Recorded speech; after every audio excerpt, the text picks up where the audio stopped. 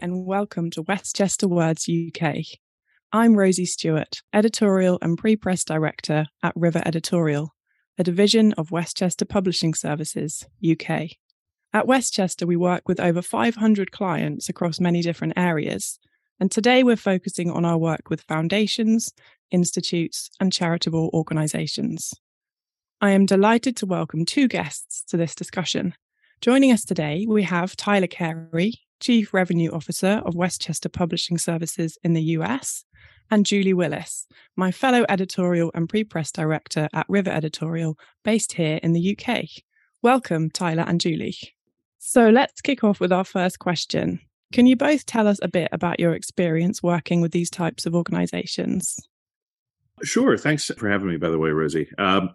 So my background was in legal publishing and custom publishing, often with nonprofits, before joining Westchester. So there were a lot of analogs in my prior work that lend themselves to understanding the needs of nonprofits and policy organizations.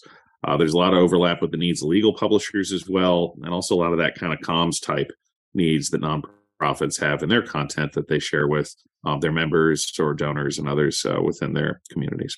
I've worked with specialist institutions for civil engineering and building services engineering, producing their reports and publications. I also work with a rail network operator, managing the proofreading of documents prepared for the Department of Transport. And I have another client that's an independent social change organisation working to solve UK poverty. I produce their reports aimed at policymakers and the public. That is so interesting. Thank you both so much. It sounds like you've certainly been keeping busy and you have a very broad range of experience between you. So you've both mentioned reports and policy documents. What other types of material are you seeing in this area? Is there growth in particular areas?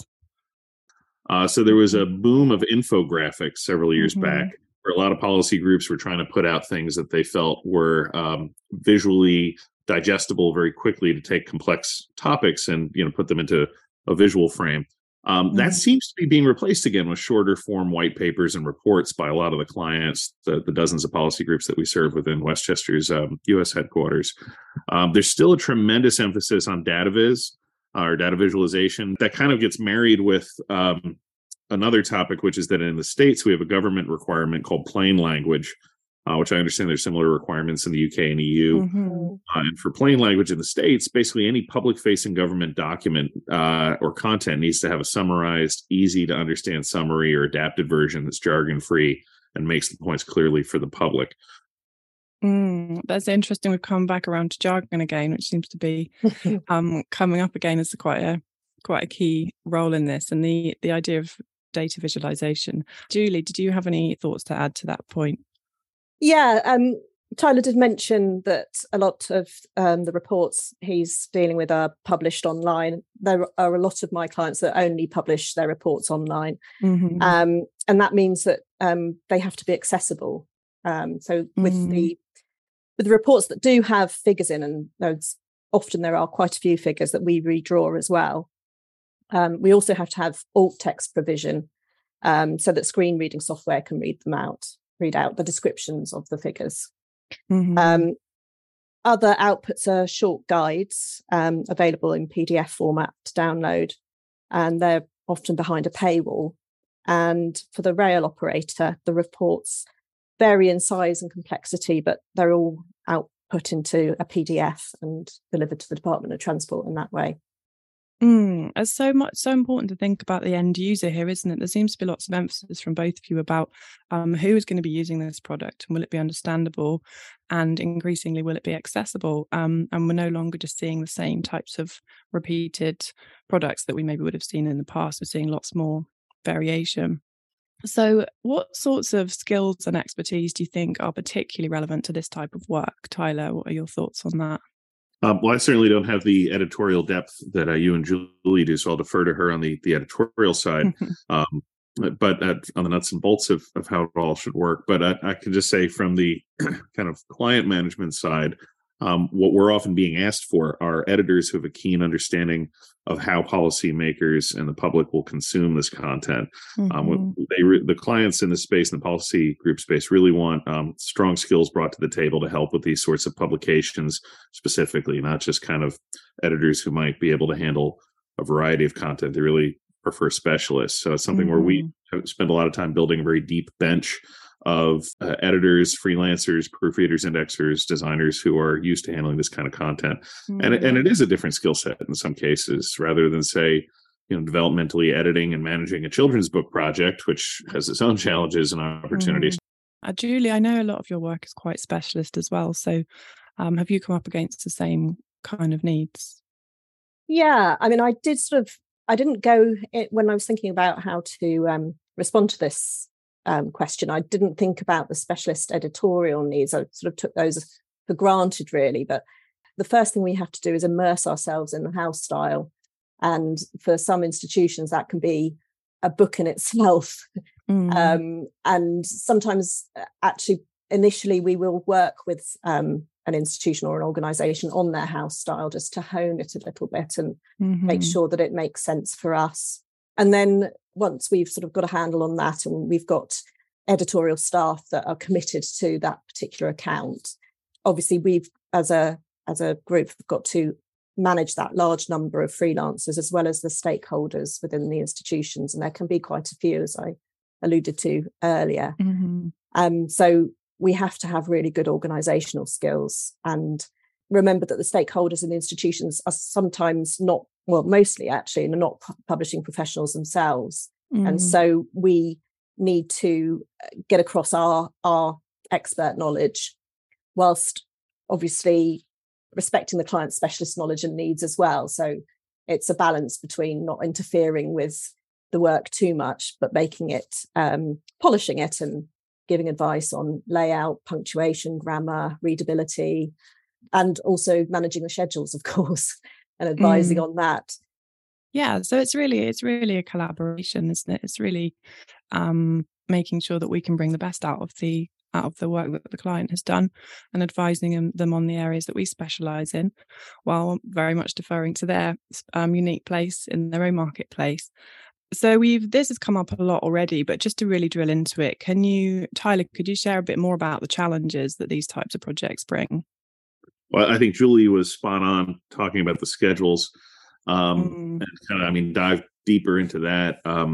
Quick schedules can be a challenge for any publication, but we work around that by building a dedicated, trained, skilled bench of freelancers and staff for each of these clients who really know their particular content needs, style, and vernacular. That's something that makes it possible for us to take a 120-page white paper, let's say, or a report that might normally need 2 months of time if we did a traditional publishing schedule, and we can condense it down to as short as 1 to 2 weeks if needed, which makes it possible for very urgent information to make it to the public and policymakers while still using the appropriate tools to ensure that editorial and production quality.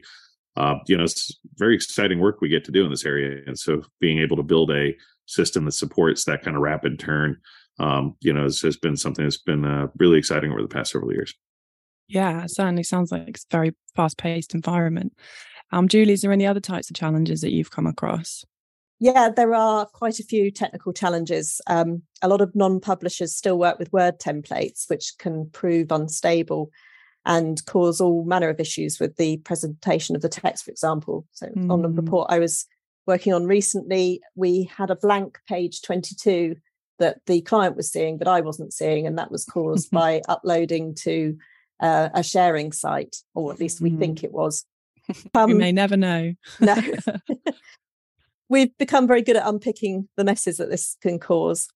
Version control is part of that technical challenge, and that also is affected by the number of stakeholders. So we've had to develop robust processes and systems to ensure that we're always working on the correct version. And of course, the tight turnaround times do exacerbate all of the above a little, but that's just the nature of the work and something that we have learnt to cope with. As Tyler says, though, it is exciting work, and just recently I was waiting for Liz Truss's changes to UK policies, and I was taking in those changes to a report as they were being made, which felt quite important and relevant work, and I was proud to play a small part in that. Yes, I mean, it really is up to the minute. As we just for those who might not know, Liz Truss is the UK Prime Minister as of today, and she has now resigned today. So very much up to the minute updates in this type of work, which is what makes it so exciting. So there's one point that we haven't touched on, which I would like to touch on today. Just brief answers on this one, if you could, just to do with confidentiality. This type of work can be highly sensitive. And we're very aware of those needs. So, Tyler, do you just have a few comments to share about confidentiality and how we manage that? Sure. I wish Deb Taylor, our VP who oversees IT, was on, because she could certainly talk in great detail about all these security protocols we have in place. Essentially, any work that Westchester handles through any of its divisions is always treated as highly confidential. We're handling upcoming bestsellers in the trade market. We're handling academic titles that are going to be sold into the textbook market, where, there's been concerns, not within Westchester, of course, but there's been concerns just in the industry of the piracy of textbooks, online editions, those things like that. But when you're dealing with policy content that can deal with, national security and things, that there is a greater level of responsibility that a vendor like Westchester has to treat that content appropriately. So it is something where understanding a client's needs, is this something that is just going to be a public white paper that's going to be issued for anybody in the public to read, or is this something that's going to be behind closed door meetings? Nothing so exciting as, Tinker Tailor Soldier Spy, of course, but, there are certainly things that are, more confidential than others. So we have to be very respectful of how that content is handled in-house. Yeah, absolutely. And Julie, I know you're really aware of this as well. Was there anything that you wanted to add from your side? I am NDA'd up to the eyeballs, non-disclosure agreement to explain there. So I'm not even naming my clients, as you may have noticed. We have security measures that we have to take part in, and the documents are deleted from our hard drives. We collect them and post them back to a specific site as well. And the freelancers that we use are also NDA'd to comply with that part of the security. Thank you both. Thank you. Really appreciate your thoughts on that. That brings us to the end of our discussion. So thank you so much for joining me, Tyler and Julie. It's been brilliant chatting with you both and having this fascinating discussion. For more podcasts from Westchester Publishing Services UK, just search Westchester Words on Spotify, Apple or Google Podcasts, or find us on our website.